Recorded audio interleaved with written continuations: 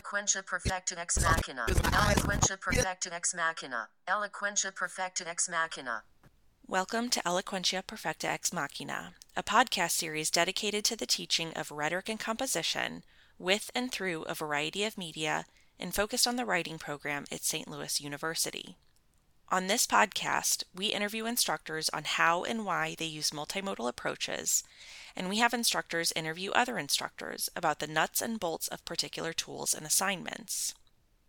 In this episode, Lauren Turbrock-Elmstead sits down with Dr. Amanda Barton to discuss Amanda's recent transition from teaching for the writing program to a new position with the Billikens First Chapter program.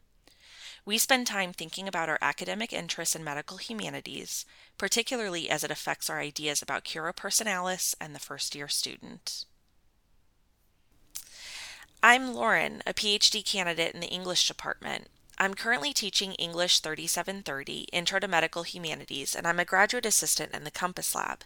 Today, I'm talking to Dr. Amanda Barton. She started at SLU as a master's student in 2008. She started the PhD program in 2010, and she's been with the writing program since then. As of October 2021, though, she is now one of 4 first-year navigators with the Billikens First Chapter program. This episode was originally planned to discuss teaching the medical humanities theme in the writing program. During that planning, Amanda was offered this position in the Billikens First Chapter program here at SLU. So we decided to pivot the episode to more of an interview and discussion about what teaching medical humanities for the writing program might do for someone who then goes into an administrative position. Thank you so much, Amanda, for taking the time to talk with me as you are taking on this new role. You're so welcome. I'm very happy to be here with you.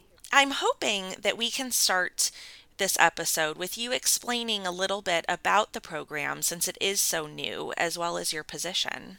This is actually a pilot program that rolled out this year rather hectically.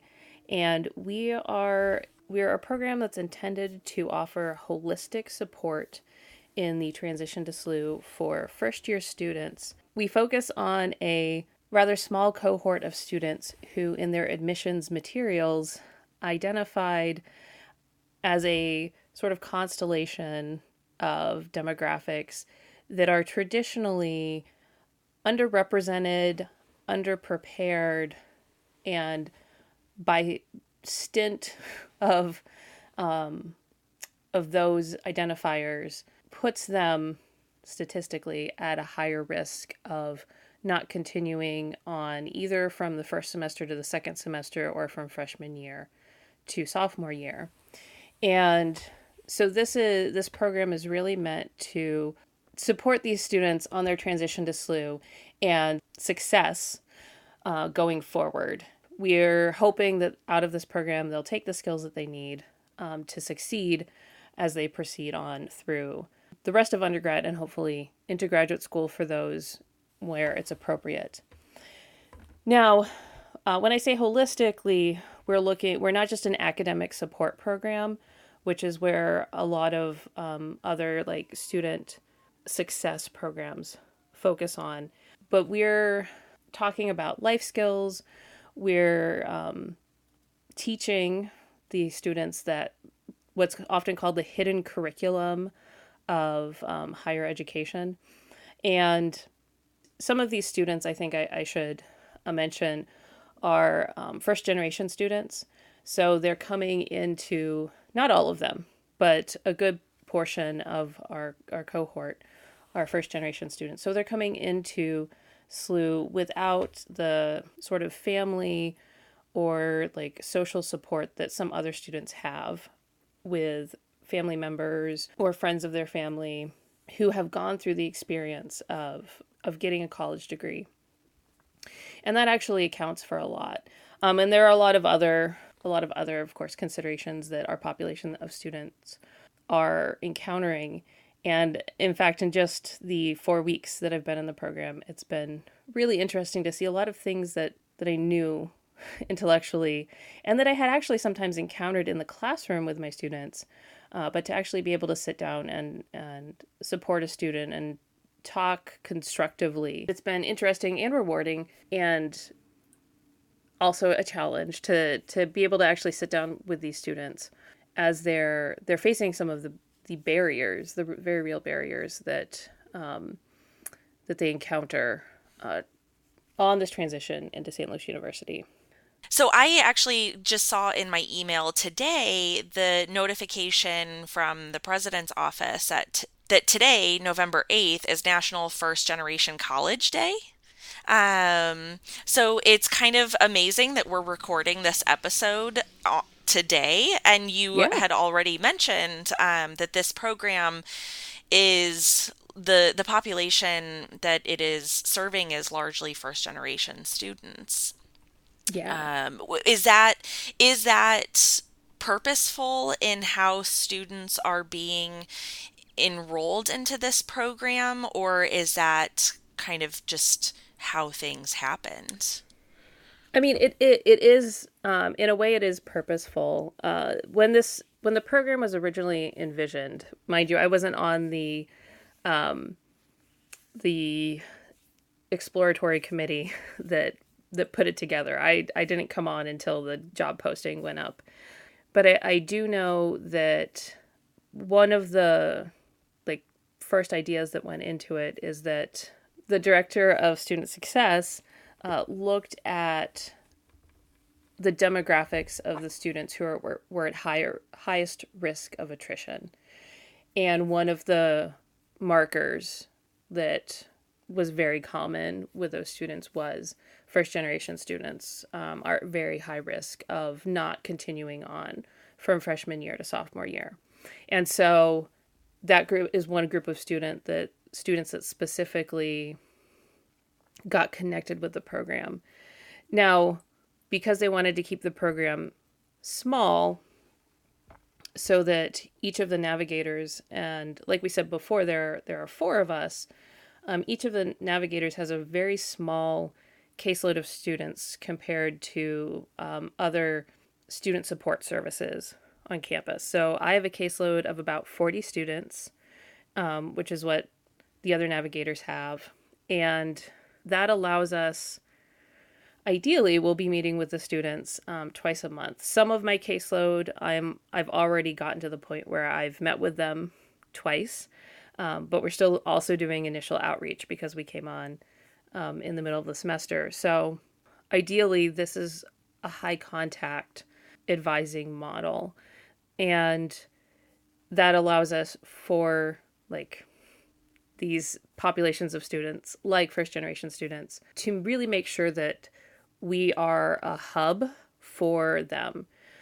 I think that also being a first generation student, just a lot of the other groups that tend to be underrepresented in higher education because they're coming from groups that are traditionally underrepresented are more likely to be first generation students.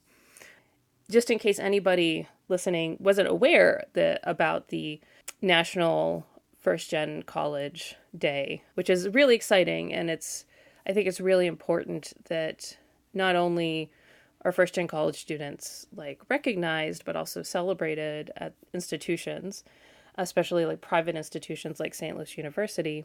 There were actually events today. The Division of Diversity, Inclusion, and Community Engagement, I'm still getting used to their new name, I was actually out by the clock tower today, and they had hot cocoa and cookies and free t-shirts that said SLU First Gen and buttons. And that's really exciting because our department or our program is actually working really closely with DICE. In fact, one of our navigators is a joint appointment with us and DICE. So a lot of the diversity and inclusion initiatives that SLU is trying to focus on now are actually, I guess it's not a lot, but we are kind of tied to some of those in that supporting and therefore being able to retain these students and allowing these students to continue on to their goals is a big part of this program. Yeah, I was not anticipating so much of this conversation being dedicated to first generation students, but I also, it it's kind of it's fascinating me because I do think those of us in the writing program, when we're teaching for the writing program and we're teaching 1500 or 1900, we may not always be aware of how many students we have who are first generation, and who do need that kind of support. And Hmm. I'm so glad that you are in that role because you have the experience of an instructor at that level, and now you are working with them in another capacity. Can you talk a little bit about maybe how your experience in the writing program in teaching classes like English 1500 or English 1900 has affected maybe your responsibilities in this new role? I will try to keep myself brief, because there are so many ways that this new role overlaps with my experience as an instructor of introductory classes, and specifically many years now of writing program experience. I think one thing that most of our listeners, who are also writing program instructors, realize is students are in writing classes are more likely to bring in personal things to the classroom, to their writing. And there are a lot of times, I know this is something that we talked about early in my graduate work, is that you have to be prepared for some students who will likely be comfortable enough with you to maybe even feel to you like they're oversharing. But, and part of that just has to do with the difference between the experience of a writing class in your first year versus a lot of the other introductory courses the students are taking.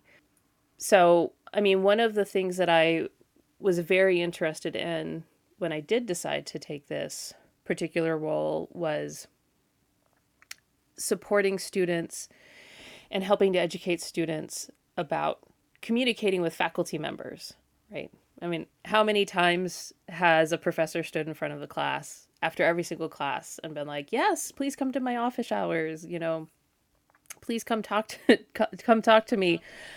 One thing that I've noticed in several of my conversations with colleagues, be it other early career teachers like doctoral candidates or like fresh PhDs or more experienced professors. Like I was talking to the chair of women and gender studies about this, that even when I was a student, I didn't want to bother my professors, right?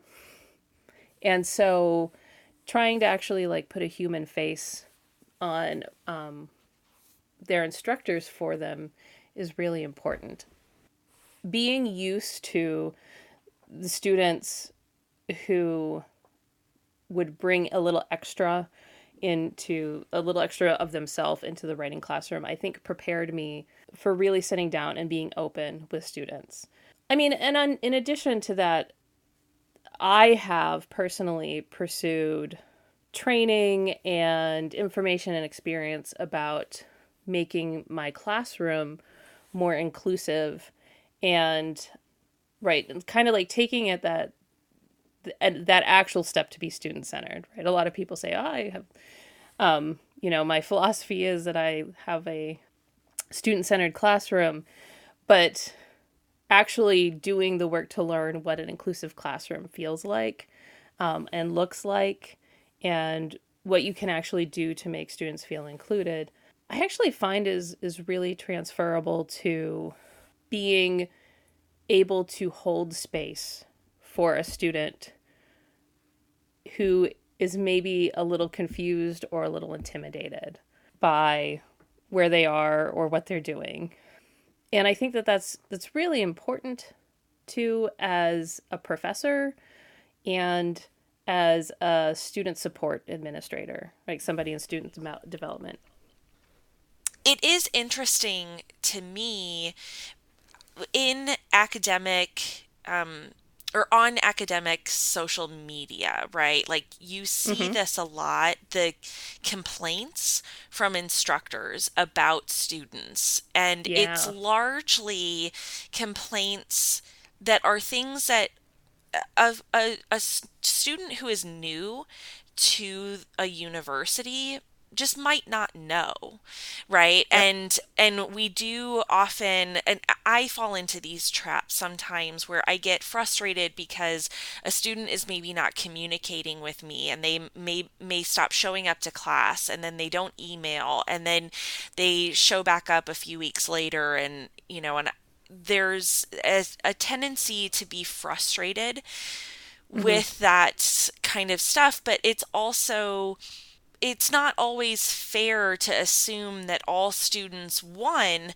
know those responsibilities, and two, feel comfortable, like you said, quote Yeah. unquote, like bothering their instructor, right? Mm-hmm. Because they Yep. may already have this impression that an instructor is not there to help you in that way, right? An instructor is there Right. to give you assignments and to grade those assignments, and that's kind of it. If you have something else going on, or you might not be sure how to navigate the the university system that is completely new to you, right? Exactly. That's not the instructor's job. So I do find myself kind of like, oh yes, like let's commiserate between instructors, but at the same time, how much of that is maybe complaining about things that a student just isn't aware of? Yeah. Yeah. Yeah. And I think I'm glad you used the word navigate there. We actually have a joke in the office that we're going to make a navigate jar, so every time we use the word navigate, we can put some money in it.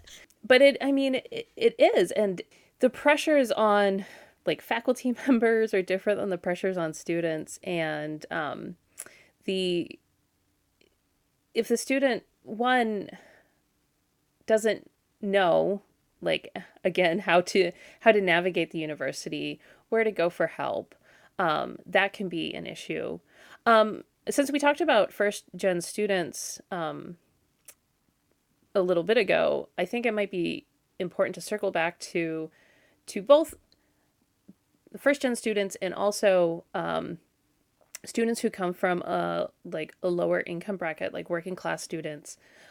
They're also carrying particular cultural ideas and expectations with them that a lot of students who have maybe been through like a preparatory education for college, like maybe they don't carry, or it may be another difference between socioeconomic class culture.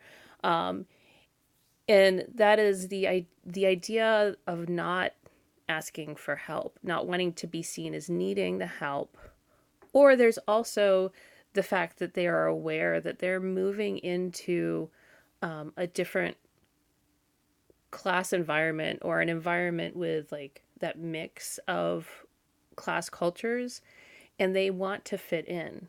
And so there are some students who just won't go asking for help because they feel that there's stigma attached to asking for help, to going to tutoring, to seeking support, or maybe they don't want to draw attention to, right, the financial aid they're receiving, and so they won't go ask for help understanding their tuition bill, or you know, talking to their financial aid counselor about making arrangements, or any of these various other like things that can come up with trying to trying to fit into a new, what is essentially a new culture with new norms and expectations.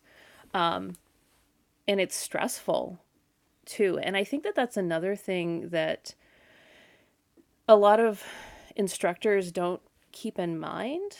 Not, I'm not saying consciously. I'm not trying to call out any of my colleagues. But I think it's something that I know that I've done as an instructor, I've been focused on the, oh, college students have really tight schedules, and so they're stressed about that. But forget to consciously think about how stressful it can be orienting to a new culture with new expectations. And it seems like SLU's commitment to cura personalis, right, which is care for the whole person, seems Yes. deeply embedded in this program for Yes. not only first year students, but also a particular population of first year students. I am really interested in this because, you and I both have academic interests in medical humanities and disability studies. And when you were just talking, I was thinking about, when I first learned how students who might have had accommodations, say when they were in high school, those don't automatically transfer over. It is up to the student to present that information, ask for those accommodations, and then they have to go to each of their instructors and make sure that their instructors are aware of their accommodations. And one, that can be incredibly intimidating. And Yes. two, like you said, there is a stigma attached to that for a lot of students. And so if they feel like they've been carrying that stigma all throughout perhaps at least high school, maybe their entire education up to this point, it's very easy to want to get rid of that. You're entering college, and so like the feeling of not wanting that anymore, not wanting that label anymore, not wanting to carry that baggage into this new setting is very real. So when you were talking, it reminded me a lot about that. And when I have students who I see, on Banner that they have accommodations, I always try to make sure I reach out to them to kind of take some of that pressure off of them. Yeah. Because it is intimidating. And so, and again, sometimes they want to do it without, because they don't want to have that label. And so, but part of the reason that I love being at SLU is this focus on, caring for the whole person. And I always want to make sure that my students know that I see them and I understand that it is an intimidating process and that I can help them. It seems as though this program, Billiken's first chapter, is working toward making that more accessible to first year students. And again, so this has me thinking about disability studies and medical humanities. So, do you mind talking a little bit about your academic interest in those fields and cura personalis and how that's maybe transferred into your role here? So it's really interesting too, because like the background of my academic interests, I never would have expected with the research path that I started on that I'd kind of end up like coming back around to this, because one of the ways that I ended up here, and I'm going to come back to my academic interest, but I want to add one thing first, is that I was an academic administrator years and years and years ago. So I was actually undergraduate coordinator at Washington University's German department. And I actually realized in that position that I loved working with the students. And I also saw that if I was going to keep working in post-secondary education and work directly with students and hope to make any kind of money, I was going to need a master's degree at least. And then silly me, I just decided to go pursue my original like research interests that I loved in undergrad, which was medieval literature, and then kind of fell down this really interesting rabbit hole through my graduate work, which anybody who has actually made it several years through graduate school knows that it never quite turns out how you think it's going to turn out. And so I ended up getting interested in pain in literature because of a night school class I'd taken with David Lawton before I actually went back to graduate school, and started looking at pain in the stuff that I was reading in my seminar classes. And then I took a disability studies seminar with Sarah Vandenberg and loved it, and realized that while I was really interested in pain, and that's what my dissertation research focused on, representations of pain in late Middle English or late medieval English literature, I was like interested in the human body as a whole, and like that's sort of how I got interested in the medical humanities, because I was thinking about how we think about the human body. It also took me into women and gender studies and critical race theory because I realized all of these different things had things to say about the human body, but I kept coming back to the medical humanities because I was really fascinated. I spend a good chunk of a chapter in my dissertation talking about how we define pain, like what is pain, and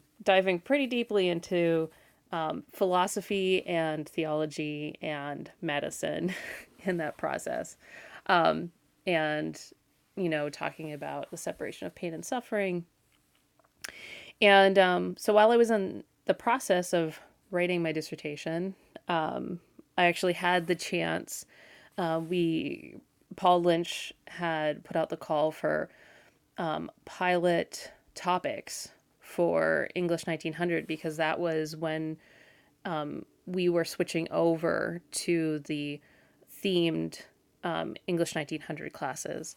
And so I got to work with some of the other graduate students, Natalie Monzik and Christina Hildebrandt, on proposing the medical humanities topic, and putting that together and teaching that along with the research that I was doing on ideas about health and suffering and humanness from, 1,000 years ago, 1,500 years ago, was like just fascinating. I guess it was only 500 years ago. I went the wrong way. Went the wrong way from 1,000. I'm an English PhD. I'm not a math PhD. I guess you wanted me to talk about Cura Personalis with that too, right?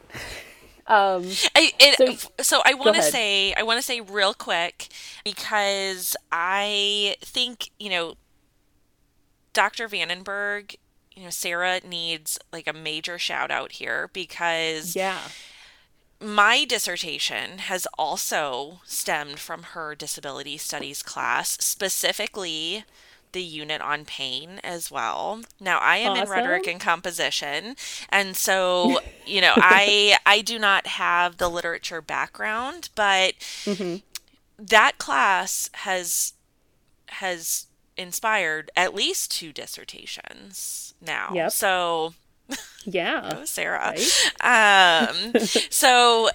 Anyway, but yeah, so I do think that I don't know about you, but I didn't know that I had such a commitment to Cura Personalis before coming to SLU, right? I didn't have that.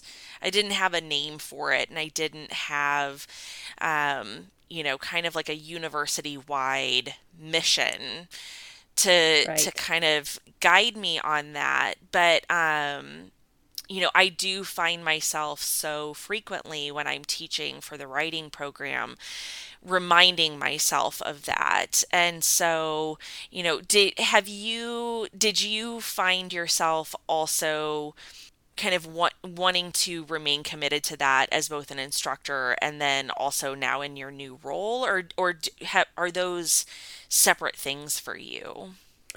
No, I don't think they're separate things for me. I do think that that's like you. This was a value that I had a commitment to, but before actually encountering the Jesuit mission and having Cura Personalis articulated for me, I didn't really have a name for it. And being able to actually point to that as a value that SLU holds has really helped me as an instructor, because I do think that sometimes when you go and look at like like industry social media, right? So social, like you brought up earlier, that sometimes a lot of the discussions feel like they're not accounting for like the humanness of the students that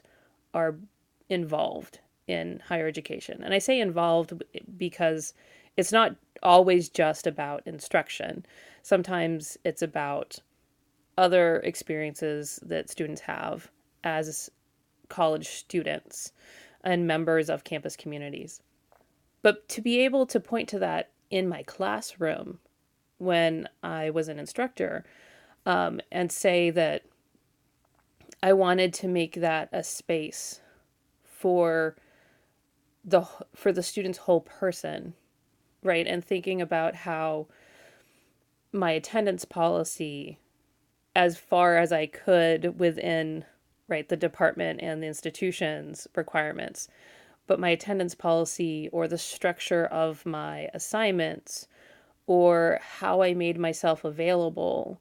And this was an interesting thing for me with COVID is I know like online instruction and hybrid instruction were really exhausting for everybody.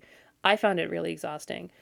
But I also found that it created accessibility and inclusivity for some students in ways that I hadn't realized was missing, right? Like when I was teaching hybrid classes, they weren't officially hybrid classes, they were face to face, but we were on Zoom and half the class was not there because we were social distancing. But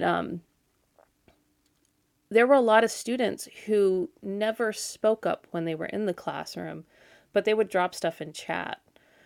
And I had a lot of students who probably would not have walked over to my office to ask me a question, but they would hop on Zoom. And part of it, I think, maybe a time thing, right? Walking all the way down to Adorjan or McGannon, where I had my office the last couple years, from where most students have their classes, is a bit of a haul. And so that might be something. But I mean, that's another, like, just generally accessibility thing, whether for disabled students or for students more generally. Like how big is the campus? How packed is their schedule? How realistic is it for them to be able to walk to a professor's office hours? I mean, I don't think a lot of students are really comfortable with that by appointment on syllabi too. So thinking about all of these various barriers and thinking about how I could create a space where the students were actually able to be there and be human rather than just be the student part of themselves is very important to me. I mean, before I transitioned into student development, I did both. I did both in person and Zoom when we were allowed to be in person in offices with each other again. And I mean, students were using both. They were using Zoom way more, but I did have a couple who, I think because of how last year went, that they just wanted to like make that extra effort to be in person. But yeah, I don't like, and even now in this new position, I've had several students who ended up just asking if we could meet by Zoom. when we had one of our advising appointments. And knowing that I have that to offer to them has been like, it's made me feel better. It's made me feel better that I could be flexible in that way for the students. But I do think that maybe we could sort of acknowledge teaching medical humanities in the pandemic, and also having this value of cura personalis as we are approaching teaching and supporting students during a pandemic, which is still ongoing. I know that there are probably lots of different things that we could talk about trying to teach about teaching medical humanities during a pandemic. I mean, I know we've talked before about the sort of exhaustion from topics about COVID, but it's also, being in a pandemic is a really topical thing, because this is an experience that we're all currently living and all currently going through. And so a lot of the issues that come up around medical humanities are around us everywhere, right? Just the question of how much of our own comfort are we willing to sacrifice in the interest of public health, right? And how do we find that balance between our mental health and our social well-being and the concerns that public health has articulated when it comes to a particularly infectious disease. And I mean, these are all things that when we are teaching the medical humanities, we're trying to think about, right? We're trying to think about, what's the actual, what does the data tell us? When we look at sheer statistics, what's the information, and therefore what's the best path with this disease or this disorder? What is the pure anatomical biological information that medical researchers have found, right? And then what is the actual lived experience of people who have experienced that disease or are living with that disorder, or have to go through that treatment? And all of this, right, it comes back to the value of cura personalis in considering the whole person, right? If you make the body well, have you actually made the whole person well, or have you just addressed one part of that person and failed to consider that person's other needs? I know I've said this before, but we miss you in the writing program, of course, but I miss you guys too. but I also am so thankful that you were offered this position and you have this opportunity to be in a position in which you can affect students' first year experiences in this way, beyond an instructor for the writing program, but also, helping them navigate. Where's the navigate jar? I will put $1 in. Helping them navigate, right? All of these things that we might take for granted as graduate students or instructors we've been in these systems for a long time, and so we understand them. That is not necessarily the case for a lot of our students, and so I am just very happy that you have this opportunity to fulfill that role. So thank you. Yeah, I'm really I'm really grateful and honored that I do have this opportunity too, because going back to the stuff that we were talking about with the medical humanities, with cura personalis and and thinking about how just addressing one part doesn't necessarily do the whole good. Although sometimes we do need to address part in order to make the whole well. And it's also understanding, right? Part of it is understanding what parts need attention right now in order for the whole person to be taken care of. And with this particular program, I think it has been very interesting in that we are a program, and we have some particular things we want to make sure that our students take out of the program. Like we have particular skills we hope that we will be able to teach them. And I say that because we're a pilot program, and so we don't have the data to know if we've succeeded in teaching them yet, right? This is all our plan. But one thing that I'm really grateful to our director, Dr. Victoria Martin, who is the interim director of retention and student success, and she's the one whose vision is currently leading us, is like trusting the students and remembering that the students are the experts in their own experience. And so our individual meetings with them are very student-led. So just because I have an agenda before a student comes in for an advising appointment of things I want to make sure that I cover, or maybe a tool that I want to give the student before they come into an advising appointment, they're the ones who tell me how I can support them, right? And it's a lot of like very active listening, and like what we have done for the students, for individual students in this first month, has run the gamut of wraparound support at SLU.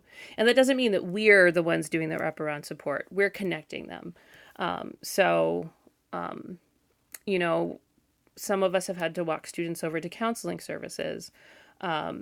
We've had to connect students to the Dean of Students. We've referred them to Emily Tuttle, the student success coach in the Student Success Center, making sure that they're aware of, like, and really talking to them about whether a supplemental instruction session for their chemistry class is going to be what they need, or if they need to go to tutoring.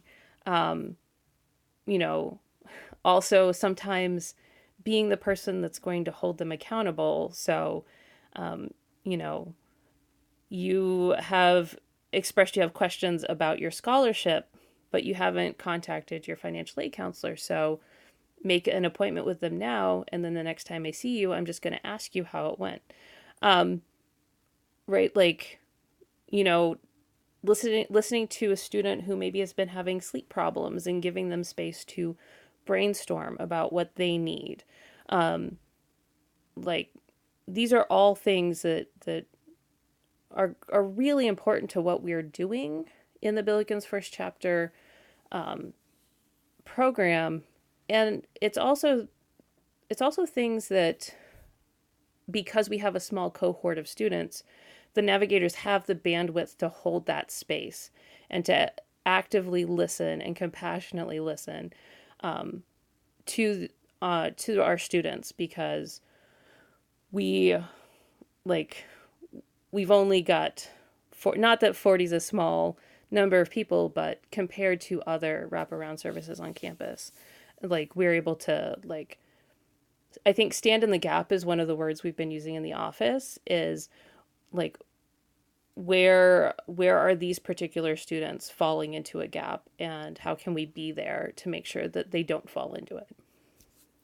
Well, thank you so much for joining me today, Amanda. I know that your schedule is very busy, transitioning into this new role. And like I've already said, I am so thankful that you were chosen for this opportunity, and to know that we have somebody from the writing program who is helping these students. That's exciting for me, for sure. So thank you again for joining us. Thank you so much for having me. I really enjoyed it, and I could probably have talked to you about this for another hour.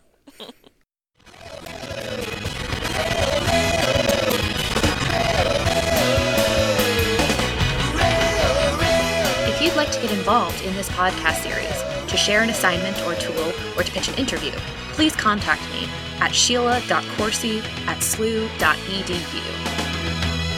Eloquentia perfecta ex machina. Eloquentia perfecta ex machina. Eloquentia perfecta ex machina. Eloquentia perfecta ex machina. Eloquentia perfecta ex machina.